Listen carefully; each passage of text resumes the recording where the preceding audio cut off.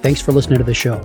Join us online at playvolutionhq.com and learn how to support the show at explorationsearlylearning.com/support.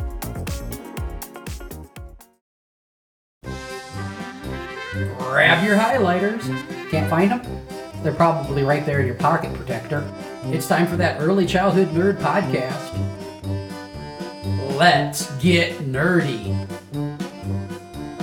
Here's Heather.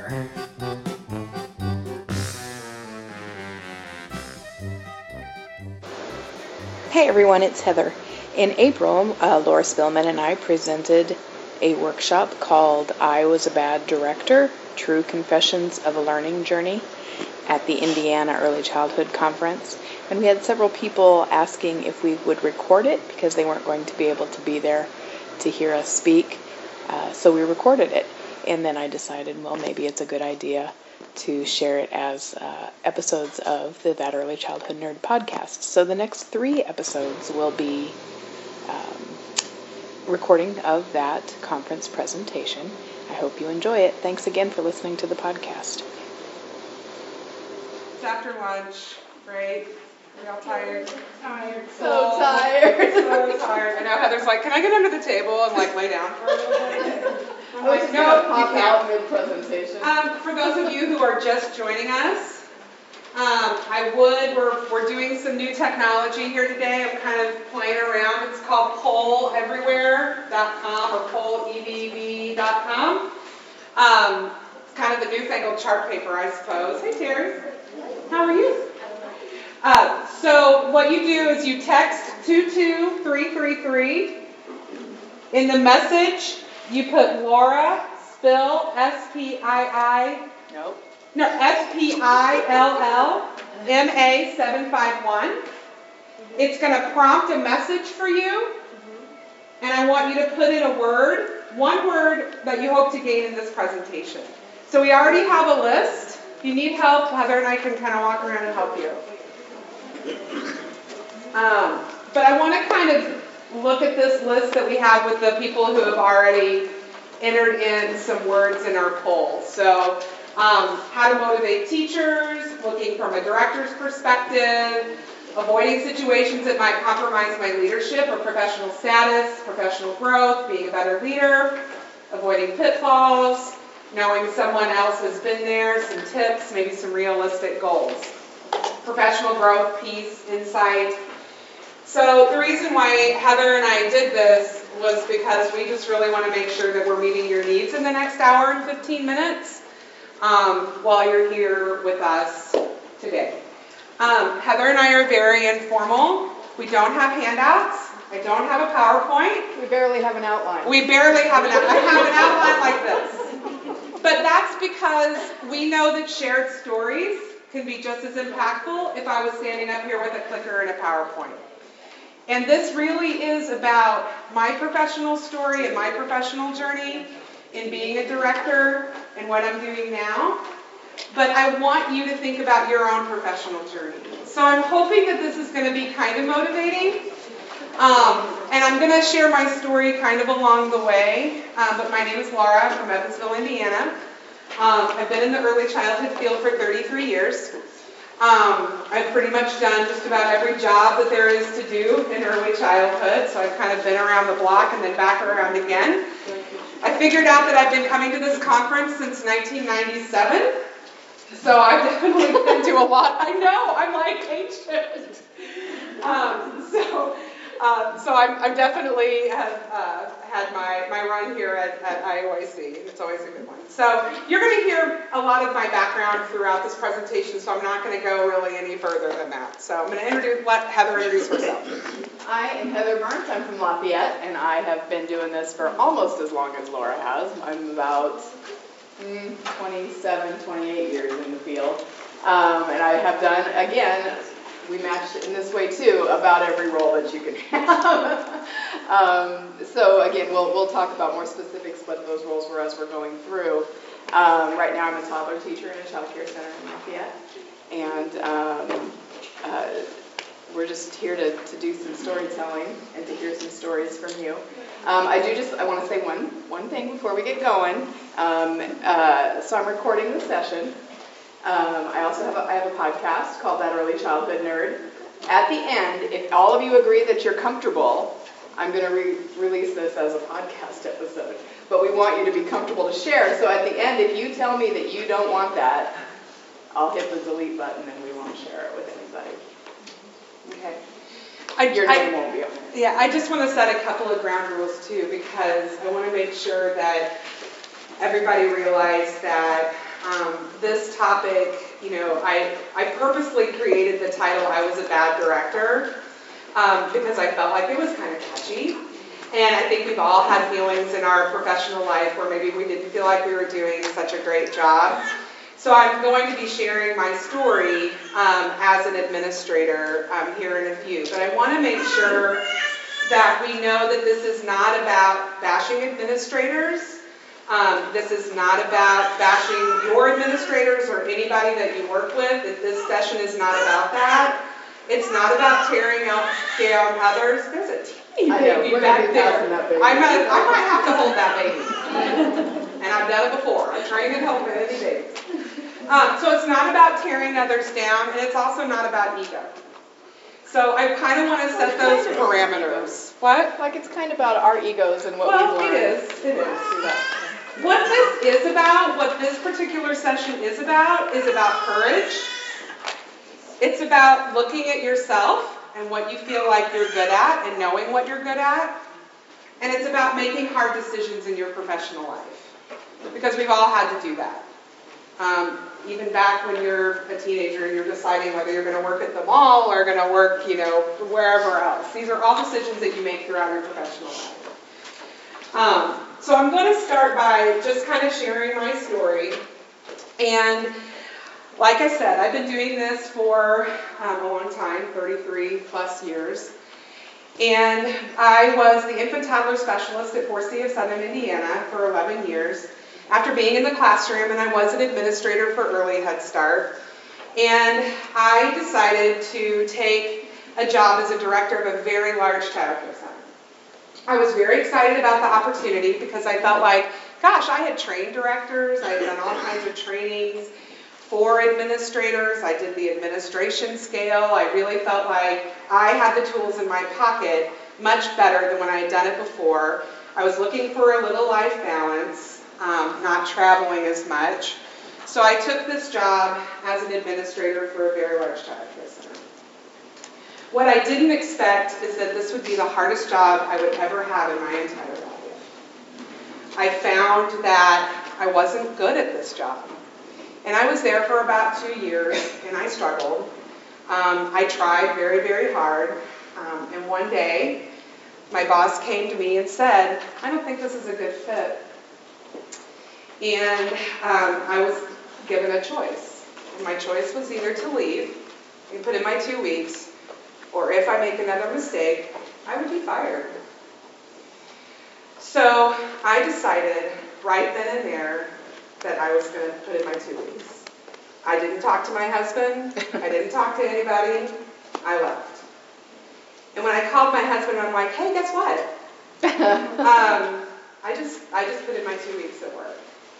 And he said, I'm so relieved. And he said, you've actually been unhappy for a while. And it's been showing. Come home crying at night.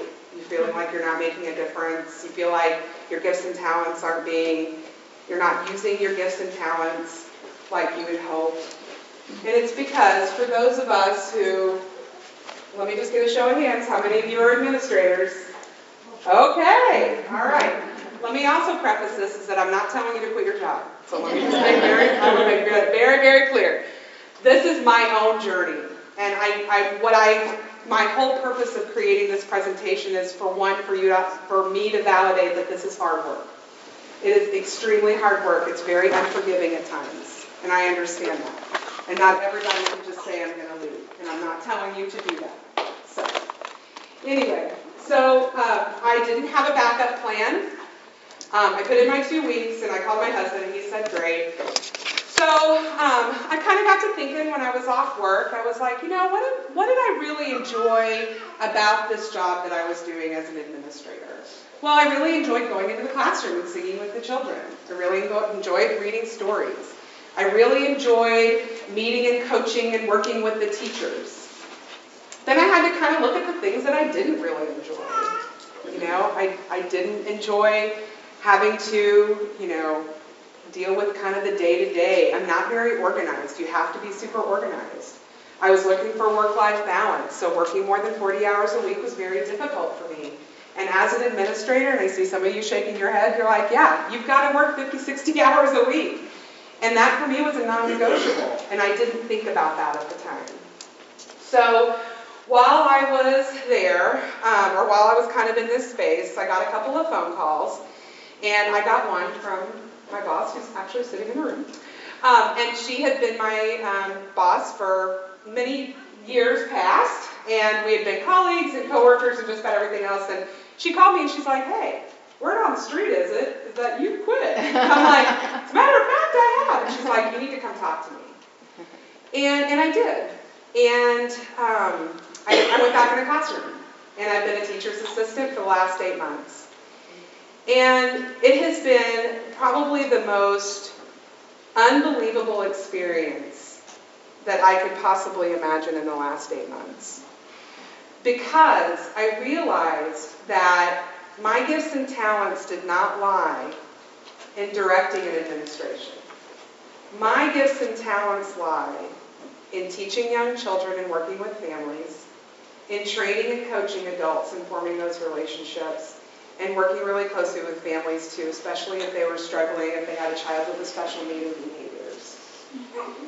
And it took me saying, this isn't about my ego, because let me tell you, I felt about this big, and probably the biggest failure in my whole 30 plus years of being in early childhood. I felt like I had failed miserably. But you have to get on the other side of that and say, this isn't about failure, this is about finding out who you are. And I think if there's any takeaway from this session, is that I'm going to be 50 years old in June, and I can keep learning new skills. So for those of you who are maybe just starting, you're going to keep learning and keep growing and keep learning and keep growing. So that's my story. And we're going to unpack a little bit of this later, but I'm going to let Heather tell hers. My story is a little bit different, but a little bit the same. How about that? The end.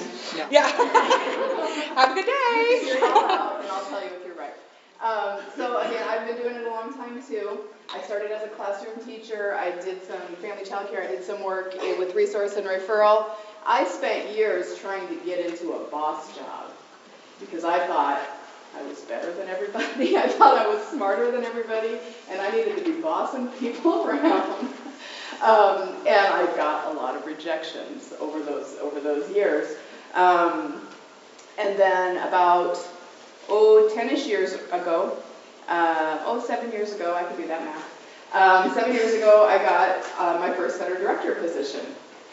And it was once I got into that position that I realized how unprepared I would have been at any of those other times if I had gotten those positions that I was trying to get then.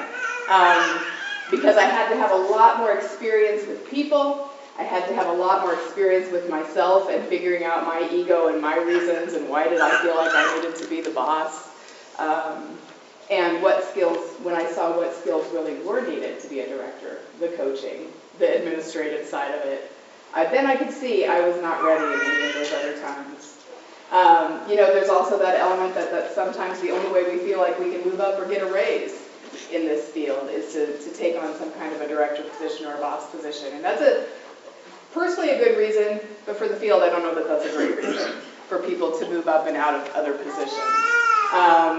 So I did that for a while. I actually then got promoted into a training position, and then they eliminated my position. So I'm back in the classroom again and learning a whole new thing. And I did really have to struggle with ego. That's why I said it is kind of about ego. All those rejections early in my career were hard for my ego. And then that idea that I was going back to the classroom. And I really had to sit myself down and say, look, that's the most important work in the field. That person who's in the classroom with the children or in the home with the children. None of these other boss jobs exist if we're not doing that work. So And I that think really that's changed my perspective, and I'm feeling much happier about things. And I think that's a super important point as an administrator. And I think I didn't give myself enough credit kind of when I see the one about motivating teachers and how to be truly present. I think you almost have to tap back to those times when you were in a classroom so that you can relate with them in a way that's like, I've been there. And that's when I had the most connectedness with the staff that I had, is when I could truly relate to them and say, yeah, I've been thrown off on a lot, and it really stinks, and, you know, I get it. You need to go home and change clothes because I've been there, and I understand. So for the participant that talked about motivating teachers, I think having the connection of your past experiences, that's such a way to connect. And one of the other reasons why I like doing presentations this way is because I like to hear people's stories. And that's one component that I found that I was able to be successful as a director, working with families and working with the staff, was connecting through our own personal stories. That's a big connect. Okay. I'm ready for some more stories. So what we want to do, we kind of told you sort of the basis around why we decided to do this topic. But what I'd like to hear from is you. So I kind of have a question that I'd like to pose, and I'm hoping that we can get some people to answer it for me. So has there ever been a time that you thought you could do something and it did not work out? Who can tell me? Somebody's laughing. You gonna share your story? This is where courage comes in. Okay.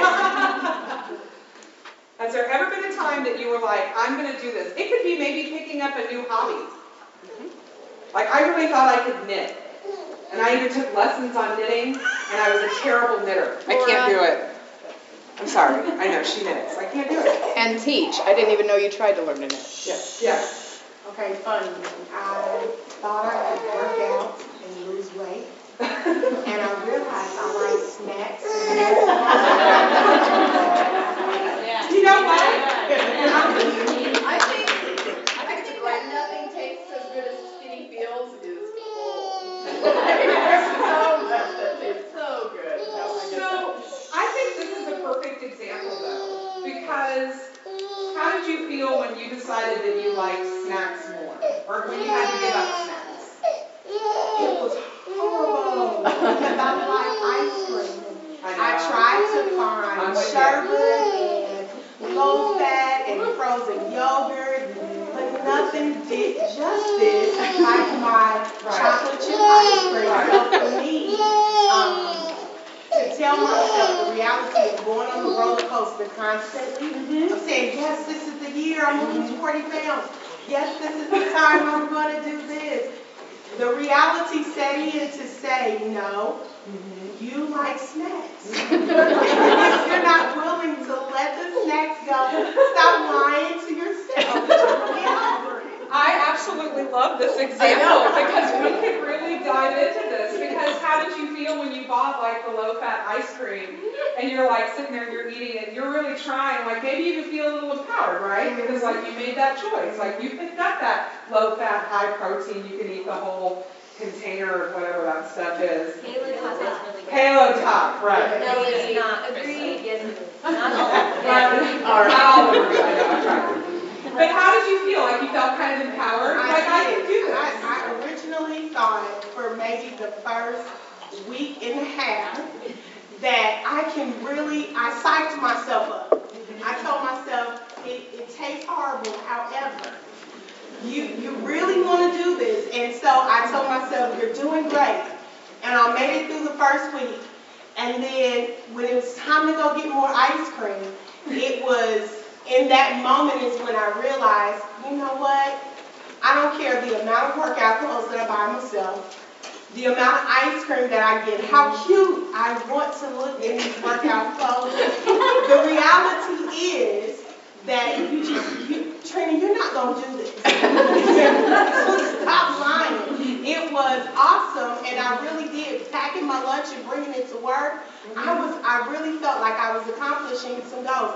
Even getting on the scale in the beginning, where you see that you're actually losing like 3 and 5 pounds. You're like, yes, you're pushing towards the right direction. Right. But when it's all said and done, you like snacks. So This is like a perfect parallel to your process. Gosh, it is. Where you were the last 6 months. It really is, because if you think about it, maybe when you decided that you like snacks, was there any sort of feeling of, well, I'm failing at this? It was. In the beginning, when I kept pulling from it, and when I did, my cheat days ended up being cheat weeks. However, it was, at the end of the day, when you realize that you're not really losing the weight, you're not really doing it, I felt some kind of way, because I had to get to the point, and it took a minute. I had to really get to that point to honestly say to myself that this is not what you want to do. Right. And it took a while, because I went through, I'm fat, and I'm not fitting a dress, and I'm gonna buy a smaller size. I am, and I'm gonna wear that dress one day. I went through that whole time frame of being able to do that, but then when reality set in, and it took a real reality check. Like, my husband's now is like, I'm not eating meat, I'm just gonna be a vegan. Well, you're gonna do that by yourself, honey. Because that's his journey and not yours. Right. I mean, you can do it, sweetums, but I am going to get rid of the cheesesteak. So I love it, because I do feel like this absolutely ties into the topic that we're talking about, is that you decided that this was more important, and you want to be happy, right? Yeah. And you're willing to say, hey, I'm going to do what makes me happy, and this makes me happy. But getting over that sense of, I can't do this, or it's not for me, sometimes that can be very, very difficult. And again, this isn't about saying, I'm not good at this and you need to quit your job. Not at all. It's really about learning about what you're really good at. Because I definitely don't think, and again, it was just kind of a catchy workshop phrase, I don't really necessarily think I was a bad director. It just wasn't what I'm good at. And I had to reframe that in my head. And I had to say to myself, it just wasn't a good opportunity for me. And I needed to think of something else. And I did. It's like I said, it's been a pretty good run. And that's the show. Now go get your nerd on.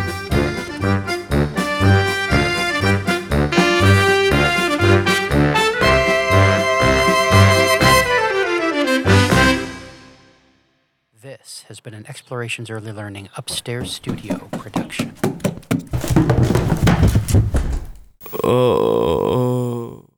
Hey, we need your support to keep the podcasts flowing. Go to explorationsearlylearning.com/support to learn how. One of the big things you can do is shop Amazon with the link we provide.